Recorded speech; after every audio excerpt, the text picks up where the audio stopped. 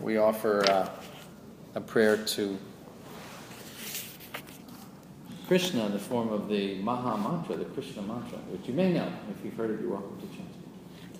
So this is a prayer to my teacher, Prabhupada. Namo Vishnu Padaya Krishna Prestaya Bhutale Srimate Bhakti Vedanta Swami Niti Namine Namaste Saraswati Deve Gauravani Pracharine Nirvishesha Shunyavadi Paschatya Deshakarine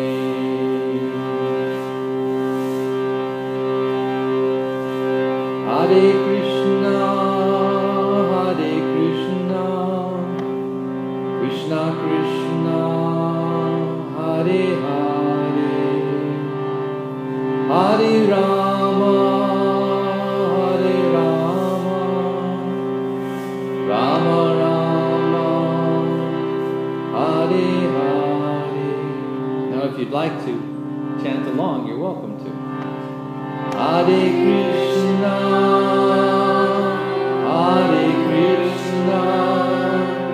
Krishna Krishna, Hare Hare, Hare Rama,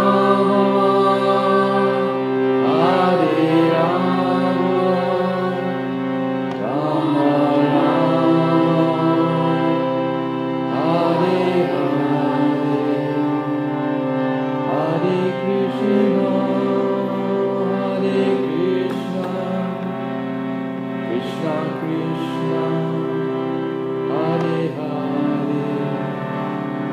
Hare Rama, Rama Rama, Hare Hare. And all together. Hare Krishna,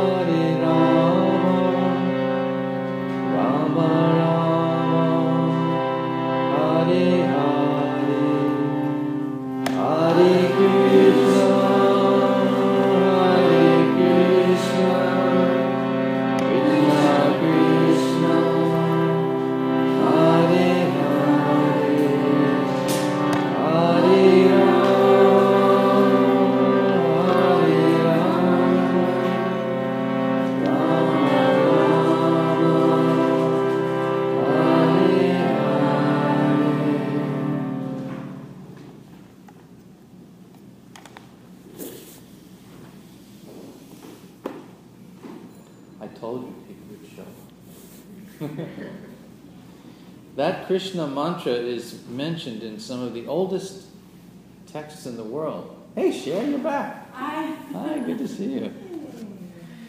That particular mantra, that Krishna mantra, has great provenance. It has a very distinguished history. Unlike popular songs. By the way, if you'd prefer, there's a chair. Would you like a chair instead? No. You okay? All right. It's not a contemporary song. One of the things that we had to do, I have this checkered history. Some of you know it. I spent 13 years in Krishna ashrams, and back in the early 1970s,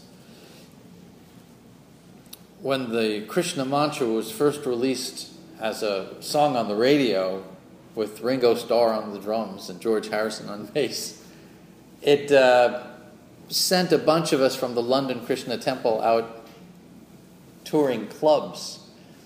So here's this ancient, very distinguished, prayer to the Supreme, with boom, boom, boom, boom. And the first thing we'd always have to explain is actually it's not a pop tune.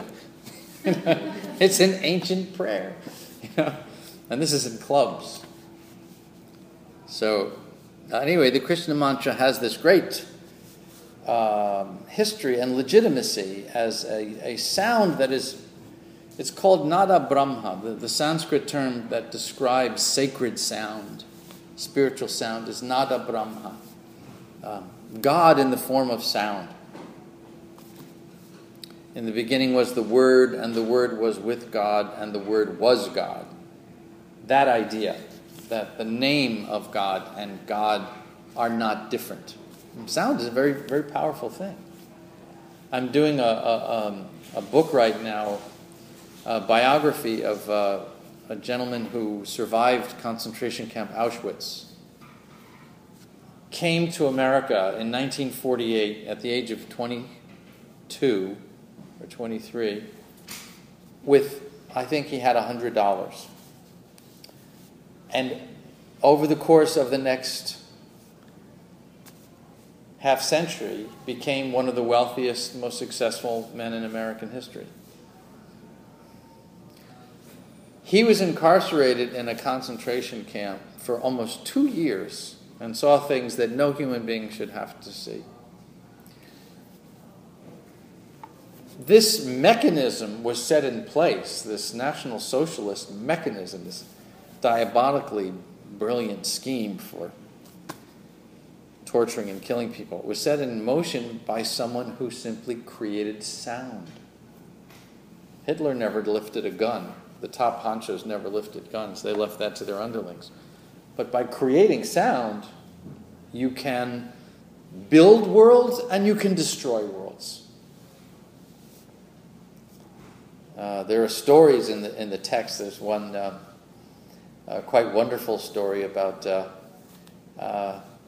Kardama Muni and his wife Devahuti. Kardama Muni was a very renounced person. He had no interest in the world.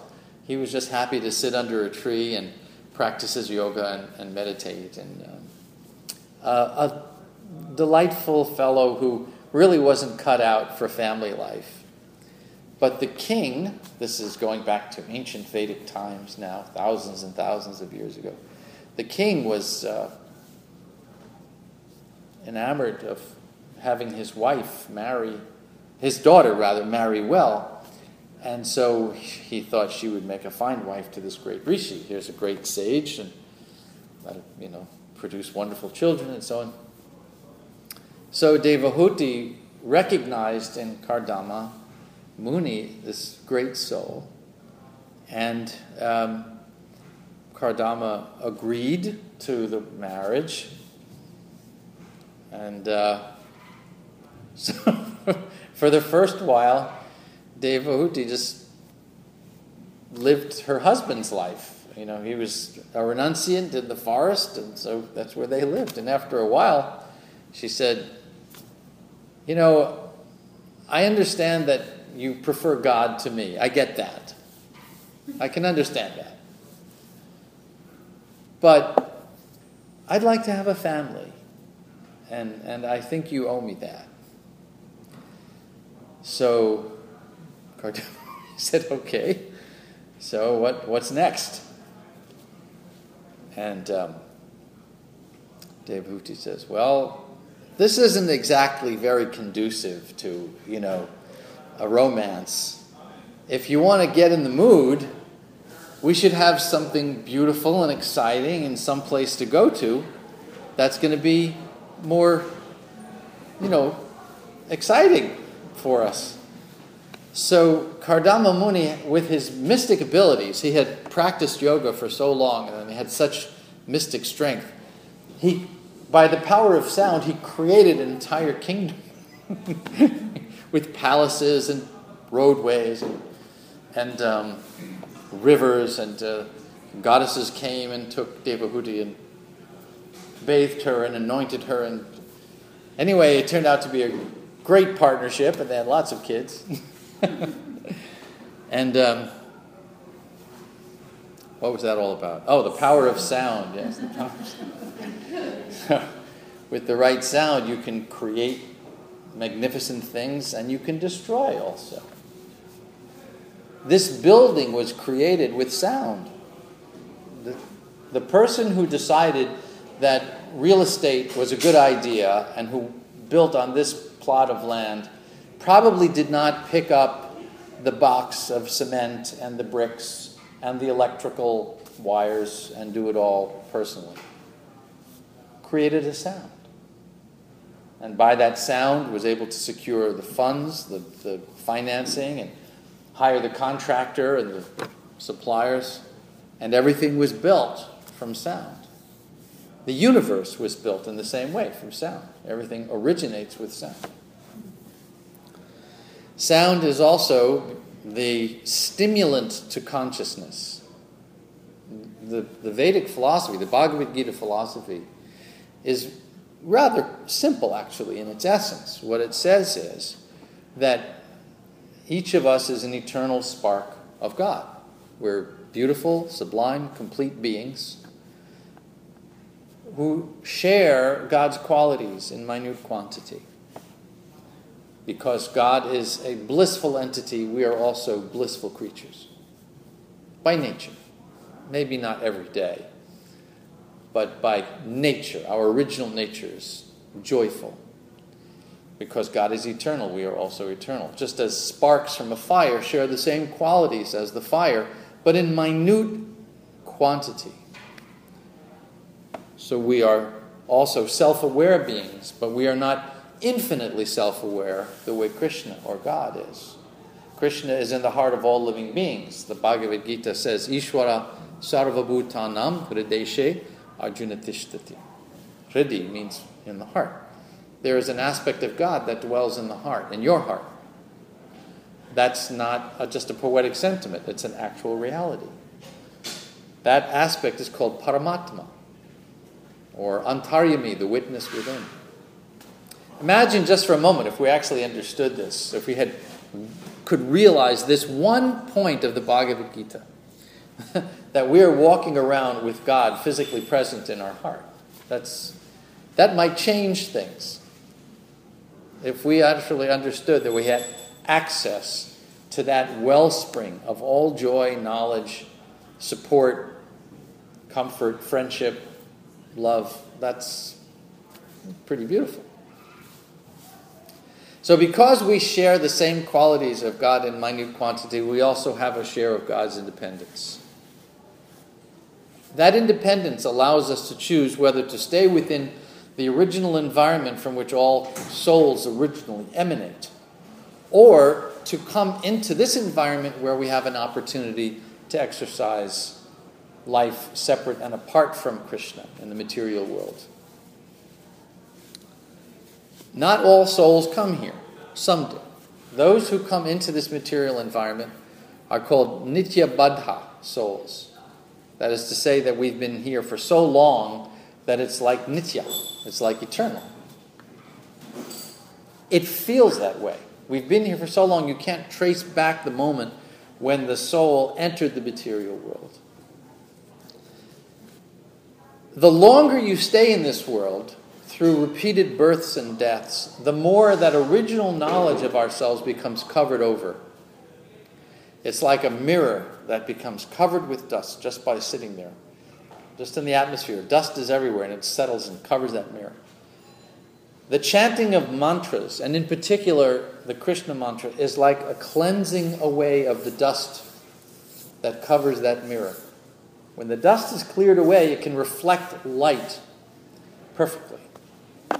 Just as when the heart is purified through the chanting of this Maha Mantra, Hare Krishna, Krishna Krishna, Hare Hare, Hare Rama, Rama Rama, Hare Hare.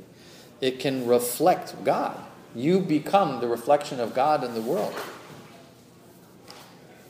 And we certainly have need of that. I mean, look what's happened just yesterday. The tragedy up in Boston. It's almost inevitable that we would have to talk about that, at least for a little bit. And of course, we think first of all of the victims of terrorism and crime of all sorts. My mind also goes to the perpetrators. Maybe because I teach Holocaust studies, I think a lot about the perpetrators.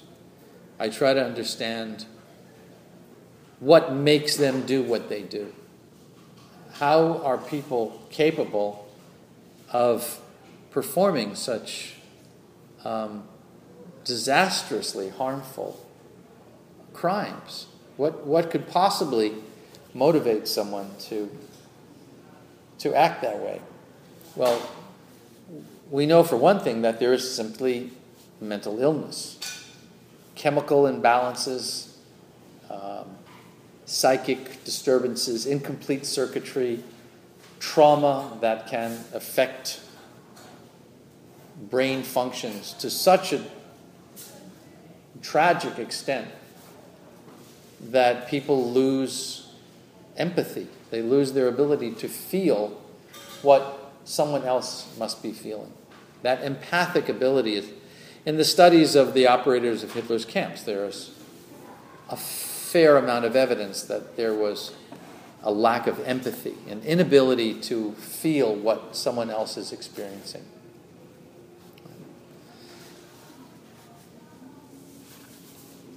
The bottom line for me is, what's the company that they were keeping?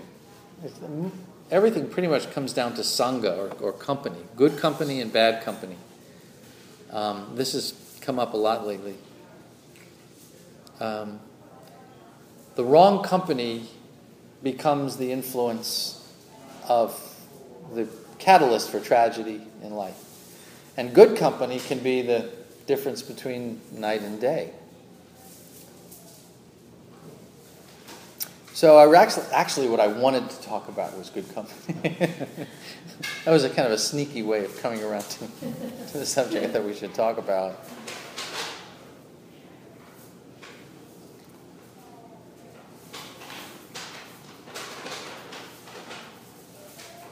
The Bhagavad Gita is based on the idea that we are the product of the company we keep. Our values, our behavior, the choices we make and who to partner with and what kind of a career to pursue, everything stems from the influence of other people around us, starting in childhood.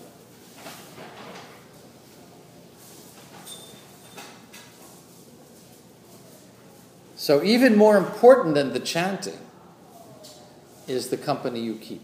The chanting can reawaken that consciousness. It's the company you keep that will keep it strong. So should we chant Hare Krishna and have a daily spiritual program? Yes, of course. But even more important, watch out for the company you keep. There's a saying in French, dites-moi qui sont vos amis, je vous dirai qui vous êtes. Tell me who your friends are and I'll tell you about yourself.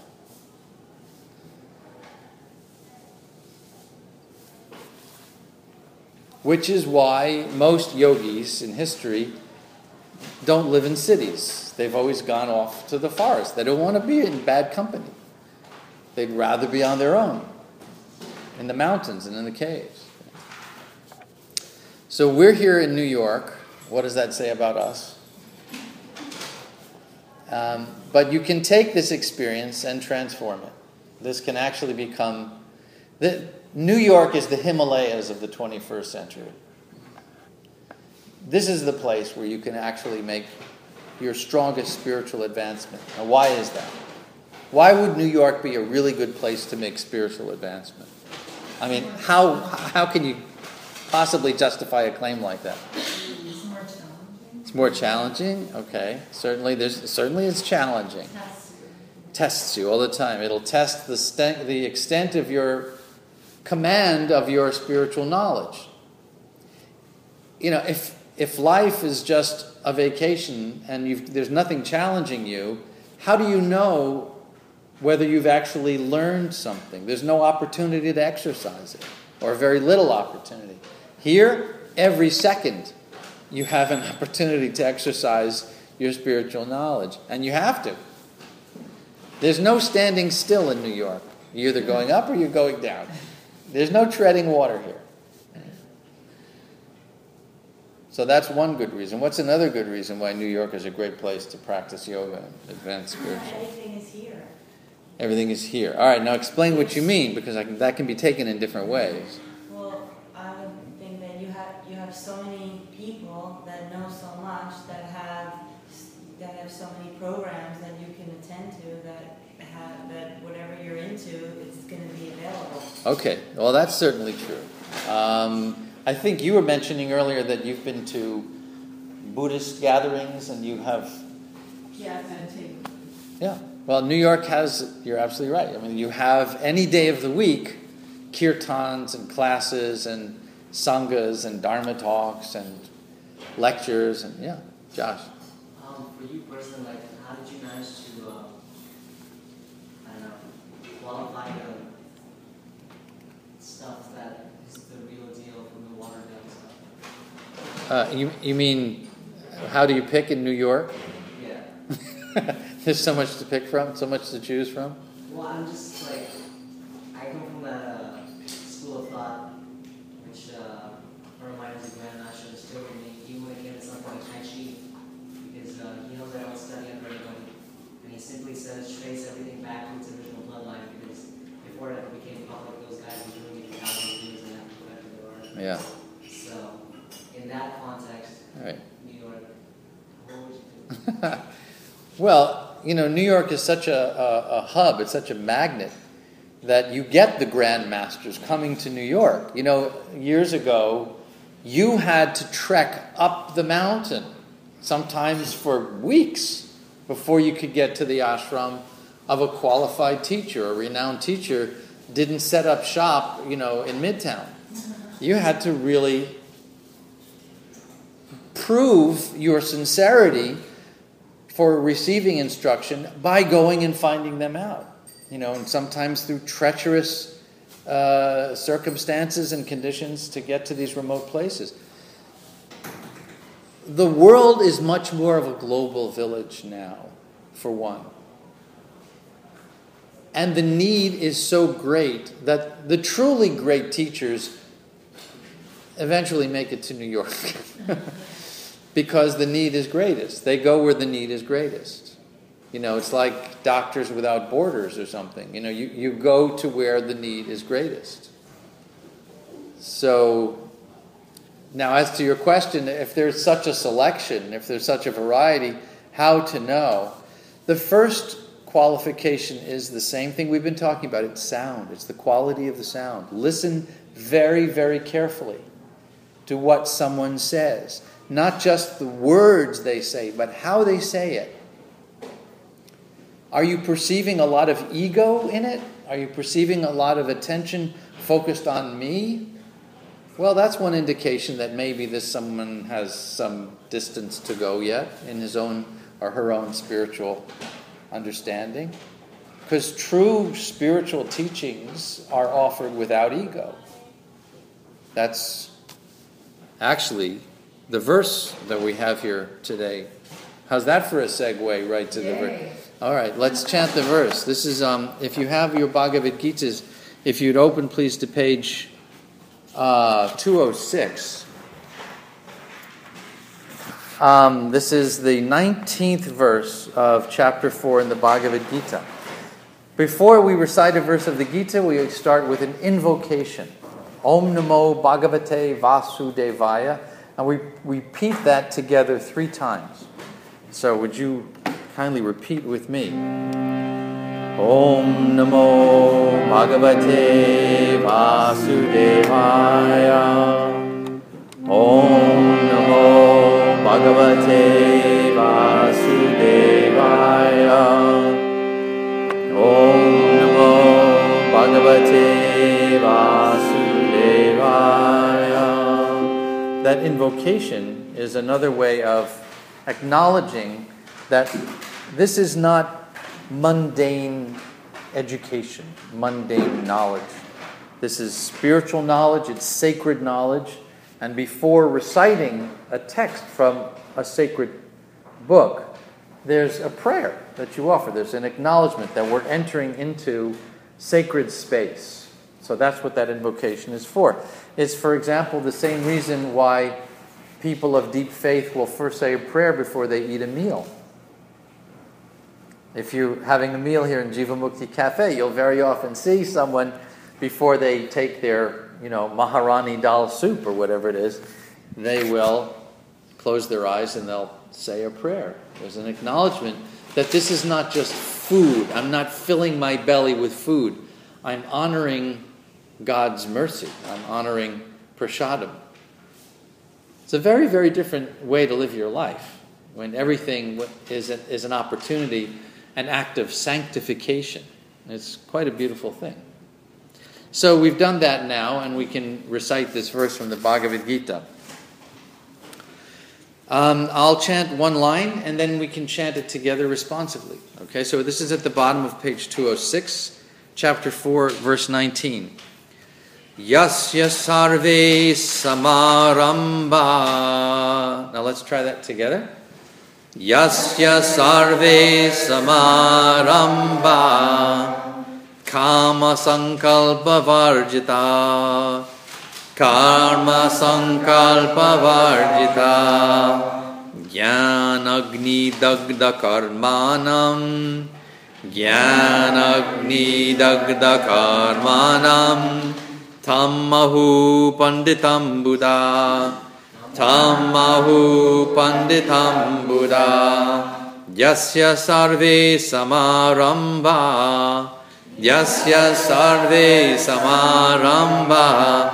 Kama sankalpa varjita. Kama sankalpa varjita. Jnanagni dagda karmanam.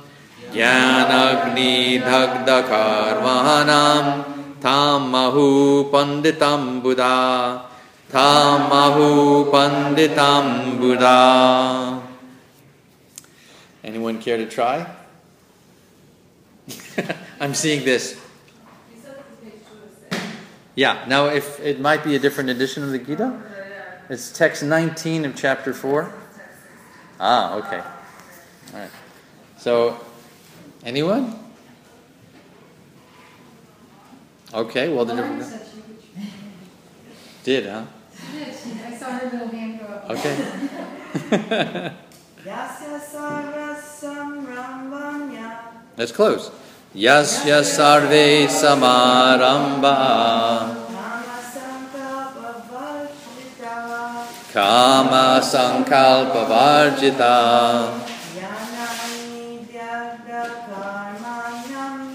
Jnanagni dagda karmanam.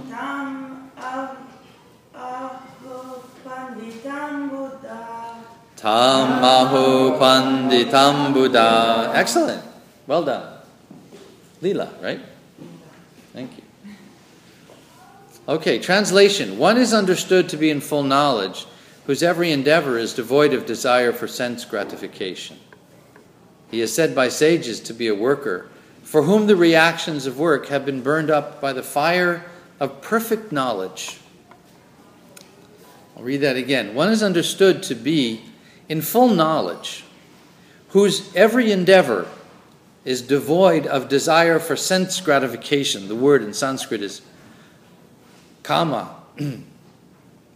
And kama refers not just to the obvious kinds of sense indulgences, sex, drugs, and rock and roll. Kama also refers to essentially anything that is meant for your own material gratification, separate, apart, and disconnected from a relationship with God. So anything that's undertaken, it could be scientific research, can be kama if it's disconnected from that desire to uncover the greater mystery and to honor that greater mystery of the universe. If it's done because you want the glory, for example, that's kama. One is understood to be in full knowledge whose every endeavor is devoid of desire for sense gratification, kama. He is said by sages to be a worker for whom the reactions of work have been burned up by the fire of perfect knowledge. The word is Agni Dagda.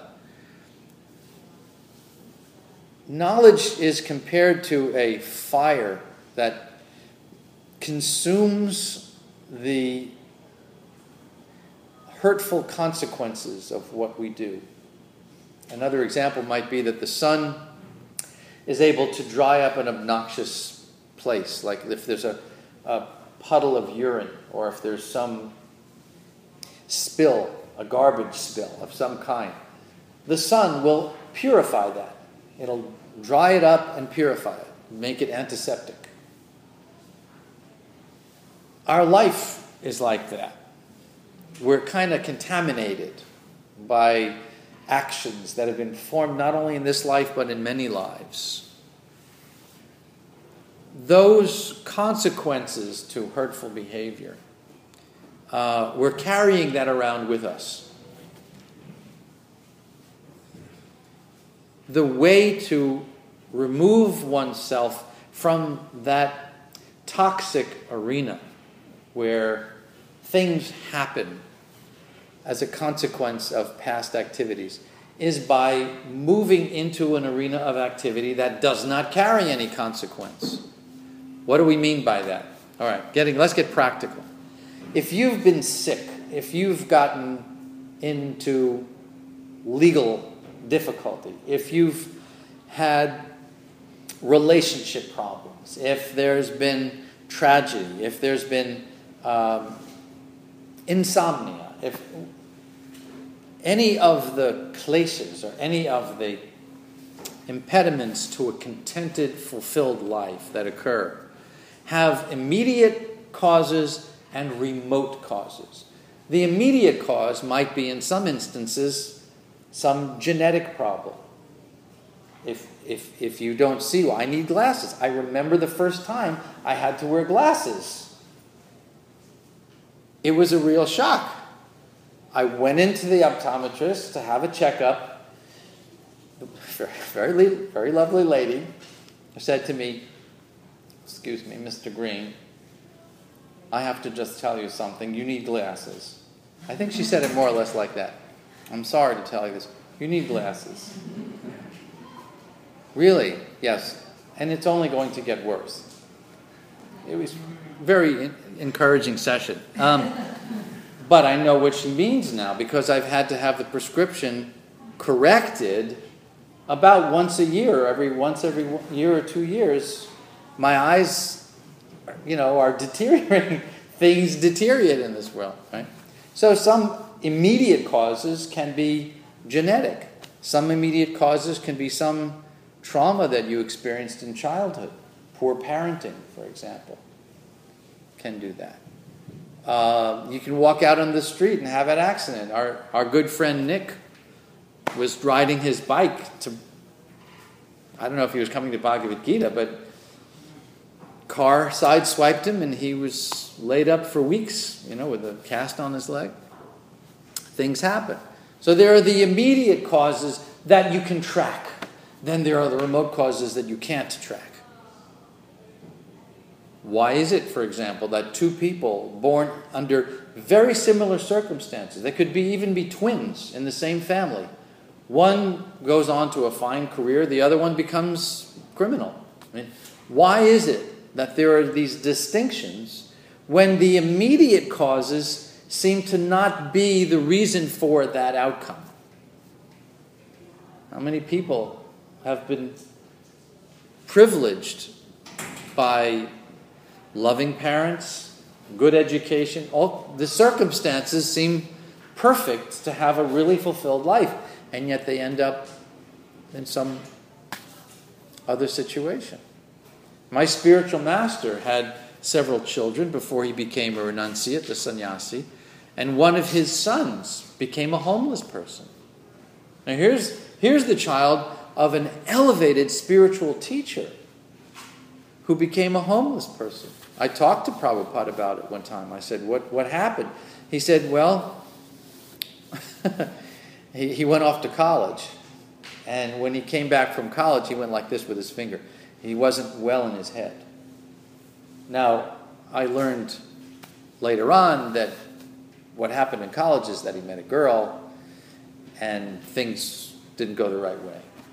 And it triggered something in his brain that just deteriorated more and more. And for a while, I asked him, what did you do? He said, well, in Calcutta in those days, we're talking the early years of the 20th century, 1920 or something like that. He says, in those days, the hospital in Calcutta had two wings. One was for Indians, and the other was a more expensive wing for the British, the Raj, the people who would come, the administrators of the British colonies. And he said, I paid a lot of money to send my son to see a psychiatrist in the British wing of the hospital. And for a while, he said, it helped. He was better for a while. But then one day he went away and I never saw him again. So this is the child of an extraordinarily elevated, God-realized soul. So even under the best of circumstances, immediate causes are no guarantee of outcome. You just can't judge by that. There are other factors at work. Now, those are remote causes. Those are causes that you can't trace empirically because there's very little evidence of what happened in previous lives, which is why in these sessions, personally, my own preference is to not talk about previous lives. I find them particularly irrelevant. I don't particularly find them useful. You may have been the Queen of Sheba. You may have been Napoleon. It doesn't really help us to even know that. Right? The life you can access is this life. This is the one we have to deal with. So these concepts are actually rather elementary. That one should work in an unselfish way, that one should put oneself in an environment of devotion where every act is sanctified. Any civilized person would live like this. Any civilized person would live in a gentlemanly way, doing the least amount of possible harm to others, charitable, clean. These are basic rules. We're living in such a sad time. This age is called the age of Kali. It's the worst of the 4 ages in the Vedic cycle of time. And this is a terribly tragic age. So when we see things like what happened in Boston, we can attribute it to all kinds of things. But when it drills down to is the company you keep. The company you keep. Yeah. What about the individuals that emerge from the worst of company? To go on and do great things? Oh no. Is that what you mean? Because there's some people that you put them in the worst of company, and that kind of, they love it because it's because of that company that they can have so much contrast and then really feel. Interesting. Yeah, it's a very interesting point. Sometimes we choose to frequent people or places that we know aren't particularly healthy for us, but it's offering some kind of gratification. It's offering some kind of feedback that we want. Now, what might that feedback be? This is where we get into a little bit more of a complicated discussion about the mind and how the mind operates. This came up in discussion actually recently. When you find yourself threatened, the body kicks into a self-preservation mode. Those instincts are quite useful. I mean, if there's a car coming at you, you don't want to start meditating. Get out of the way. Right? That's a very healthy instinct. But sometimes, when we enter into spiritual life, that same feeling of my life is being threatened can arise. So there's actually a discussion that's come up several times lately. What the Bhagavad Gita is teaching is extraordinarily it's radical. It's radical philosophy. This is not for the faint of heart. Bhagavad Gita is not for lightweights. This is the real deal. The Bhagavad Gita is so powerful. This knowledge, first of all, it's been around for thousands and thousands and thousands of years. It's proven itself over the test of time. And some of the greatest thinkers in history have all been inspired by the Bhagavad Gita. This is powerful sound vibration captured in these pages. When we confront that kind of a radical picture of how our life might be different, that's when the brain kicks into that preservation mode and says, wait a minute. The life that I know, operative phrase, the life that I know, the life I identify with, is being threatened. What must I now do to preserve myself, to protect myself? Get away from the thing that is threatening me. Now, if the thing that is threatening you is your spiritual practice, you see where I'm going with this? That's why people fall away from yoga. People don't fall away from yoga because they become bored. They fall away from yoga because the implications of yoga have started to become clear to them, which is that if I'm really going to do this, it's going to mean some radical changes in how I'm living my life. That's threatening to the life that I've worked so hard to build. Even if it's a sad life, a tragic life, a hurtful life, a painful life. Sometimes we're more comfortable with pains we know than pains we don't know. So even that painful life will protect it. And this is all happening subconsciously. This isn't something that we're consciously thinking about. The brain is kicking into that self-preservation mode. It's releasing hormones into the bloodstream. And all that you know is, you know what? I think I got to move away from this. This philosophy is telling me that my life is in jeopardy. I have to move away from this philosophy. So when you find yourself in that kind of a position where you've lost your enthusiasm for your yoga practice, you've lost your gumption for spiritual practices, you're not feeling that energy of commitment to your daily chanting or to following the straight and narrow path when it comes to things like staying away from drugs and alcohol or keeping your life clean. When you find that your resistance to that is breaking down, that's when the rational thinking kicks in that this is actually wrong for me. What happens when you don't want to do something? What's the first thing you do when you don't want to do something? Huh? You rationalize it. You transfer the pure instincts of the heart to the rational instincts of the head.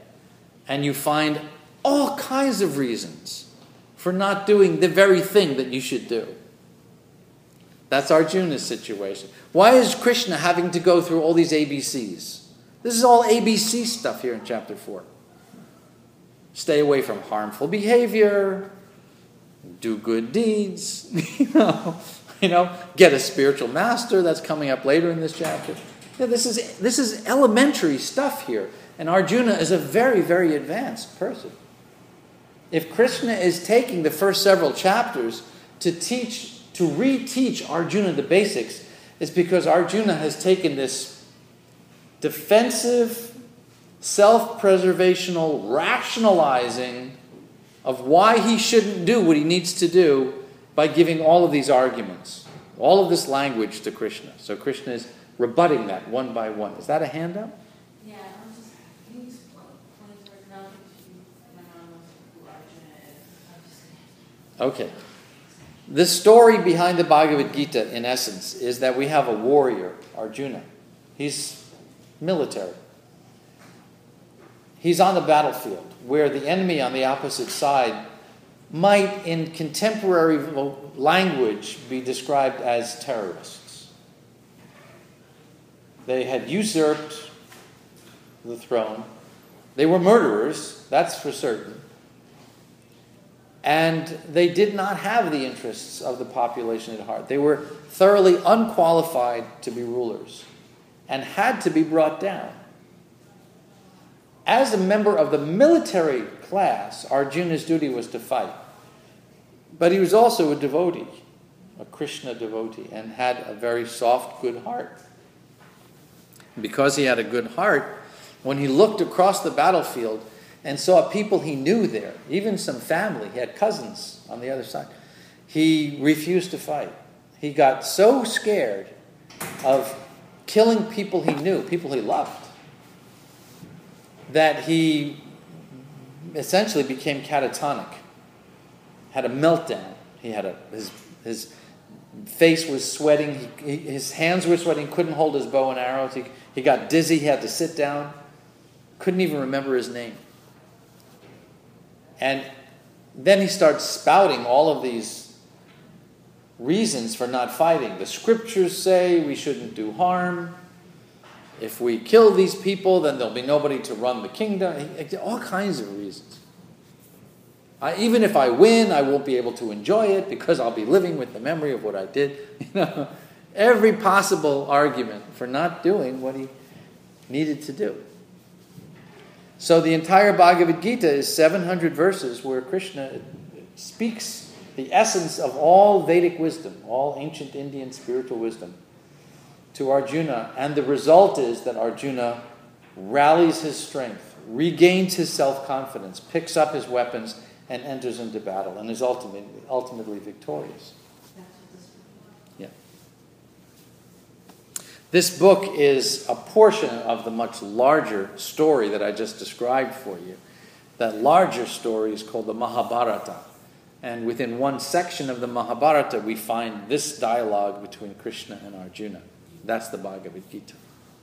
And also, can you talk about how, because he was born into this path, that was his duty, because that was because of, his karma, or, just happening to that life?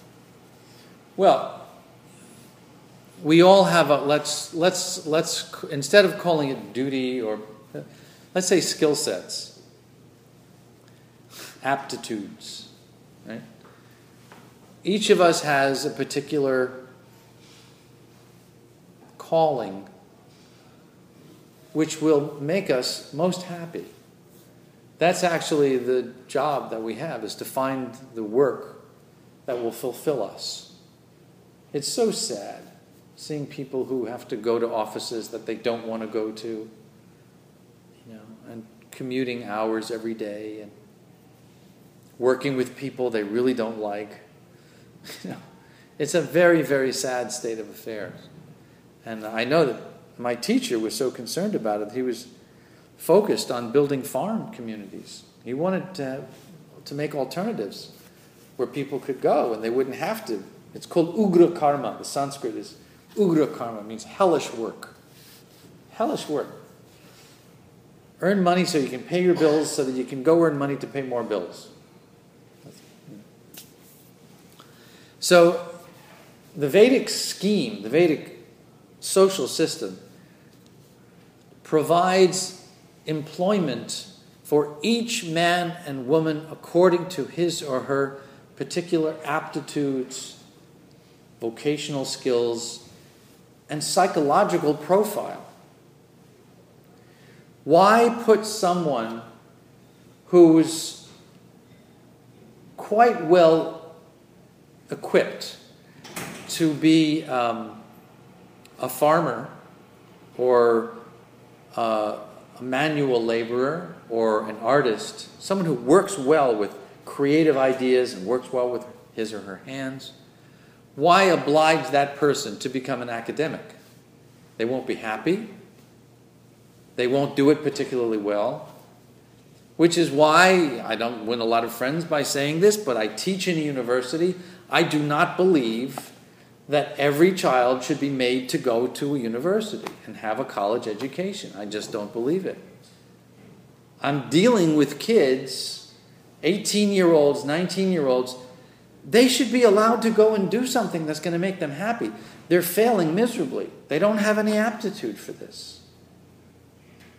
But we're so topsy-turvy in our culture. It's like education at all costs. It's like preserving life at all costs. It's the same thing. Because we don't understand the eternality of the soul, we have this idea that we're going to preserve life no matter what it costs, including the quality of life of the person whose life we're trying to save. And we'll spend hundreds and thousands of dollars doing it, drive that person's poor family into the poorhouse, make them paupers. Why? So that this person can be artificially kept alive? That is not the Hippocratic Oath. So things are kind of upside down in this culture, right? Including forcing people who shouldn't have to go to college. So anyway, that's just me. Yes. You have lots of questions. Let me see if anyone else has any questions. Anyone else have a question or a comment to make? No? Okay, Josh, what's on your mind? I was wondering, when you said the part about the feeling, if what we say can easily be backwards engineered and rationalized because it comes from an emotional perspective. Oh yeah, you bet it is. And if emotional perspective comes and can be manipulated from NLP, hypnosis, or suggestion, Sure. then what does a person trust? How do you know which part of your brain to trust? That's a good question. Therefore, keep good company. Therefore, sadhu sangha. The answer is you probably won't be able to figure it out on your own. Get a circle of good friends. That's why it comes back to this so many times. It is critically important that you find a circle of people whom you can trust, who are on the path with you, who can share with you their realizations and their mistakes. This is important, people, friends. Hear this out. The single greatest thing that you can get by coming to this yoga studio is not the asana classes. It's good company. The asana classes are icing on the cake. That's icing on the cake. If you come here and find the kind of company where you can share the things that are challenging you on your spiritual path, you couldn't do any better to enhance your yoga practice than that. It really comes down to that. It comes down to good company. And that's why having these places is so important. Why bother? Why bother having to generate the revenues and pay the bills and the upkeep? You have any idea what a headache it is maintaining Jivamukti Yoga School? It's so many problems of it. Finding the right administrative staff and outfitting the kitchen and the upkeep and the insurance and all that. It's a headache. Why do it? So that people can come together and have good company. It's the only real reason.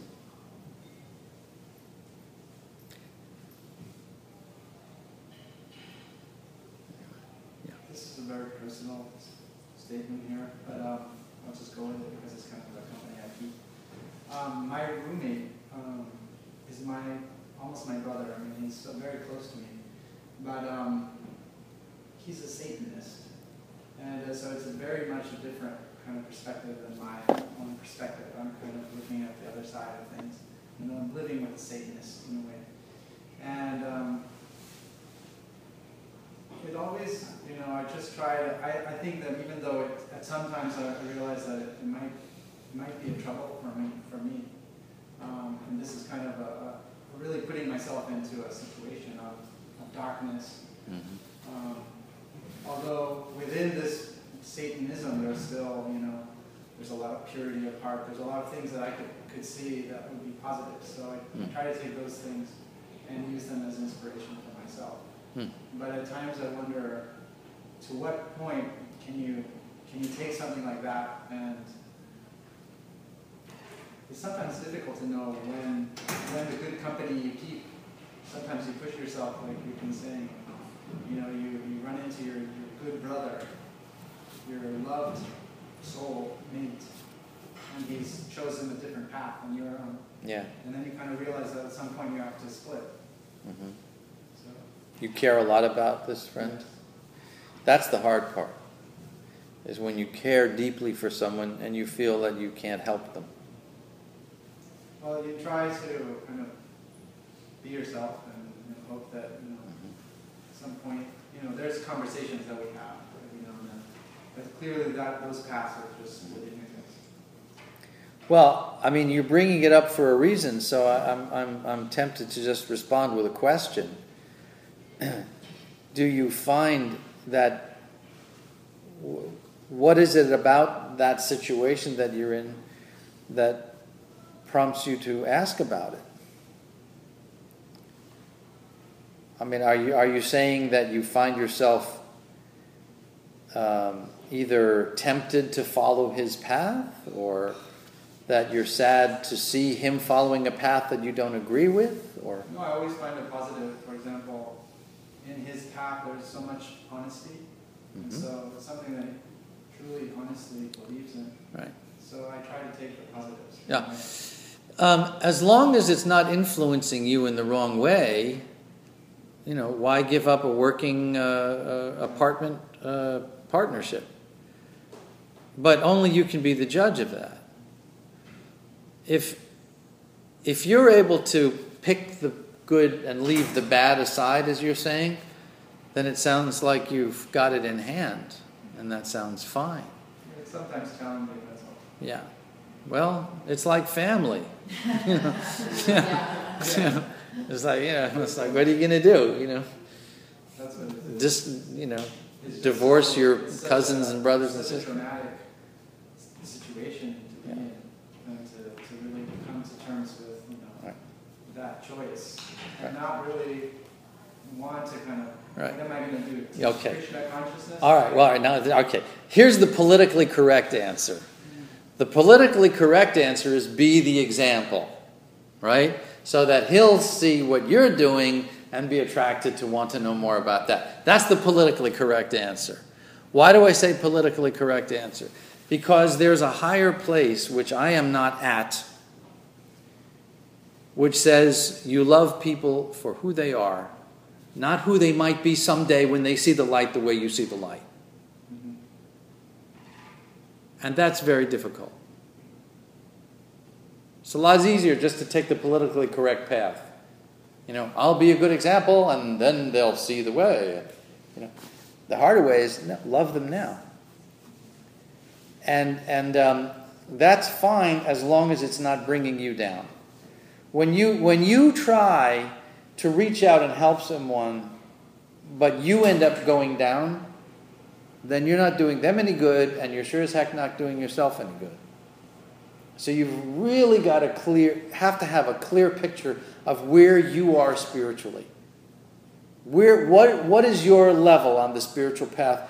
What is safe for you to do, and what is dangerous for you to do? And don't take more dangerous steps than necessary. Don't endanger your own spiritual life. And that's, the hard truth of it, is that you can't allow anyone, whether it's a roommate or a family or a partner or anybody, sometimes even a teacher. You cannot allow anyone to interfere with your spiritual life or impact that spiritual life in a hurtful or negative way.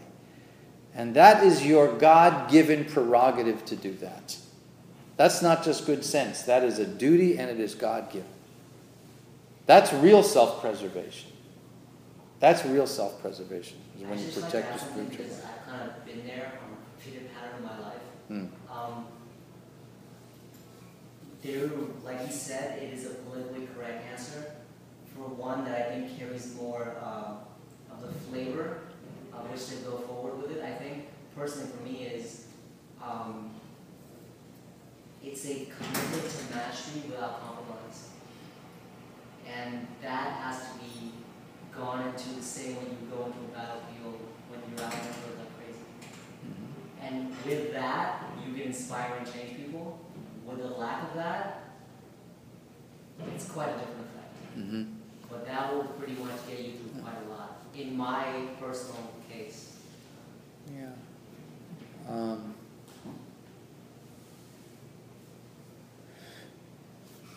Again, this kind of borders on pop psychology, so I apologize for that.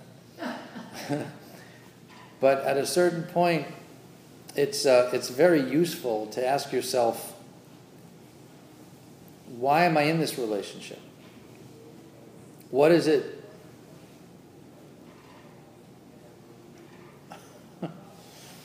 It's like that old Woody Allen joke about the guy walking down the street and he meets a psychiatrist.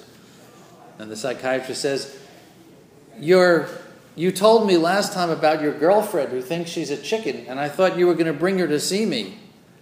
And the guy says, well, I was, but then I changed my mind. And the psychiatrist says, oh, why? And the guy says, well, I need the eggs.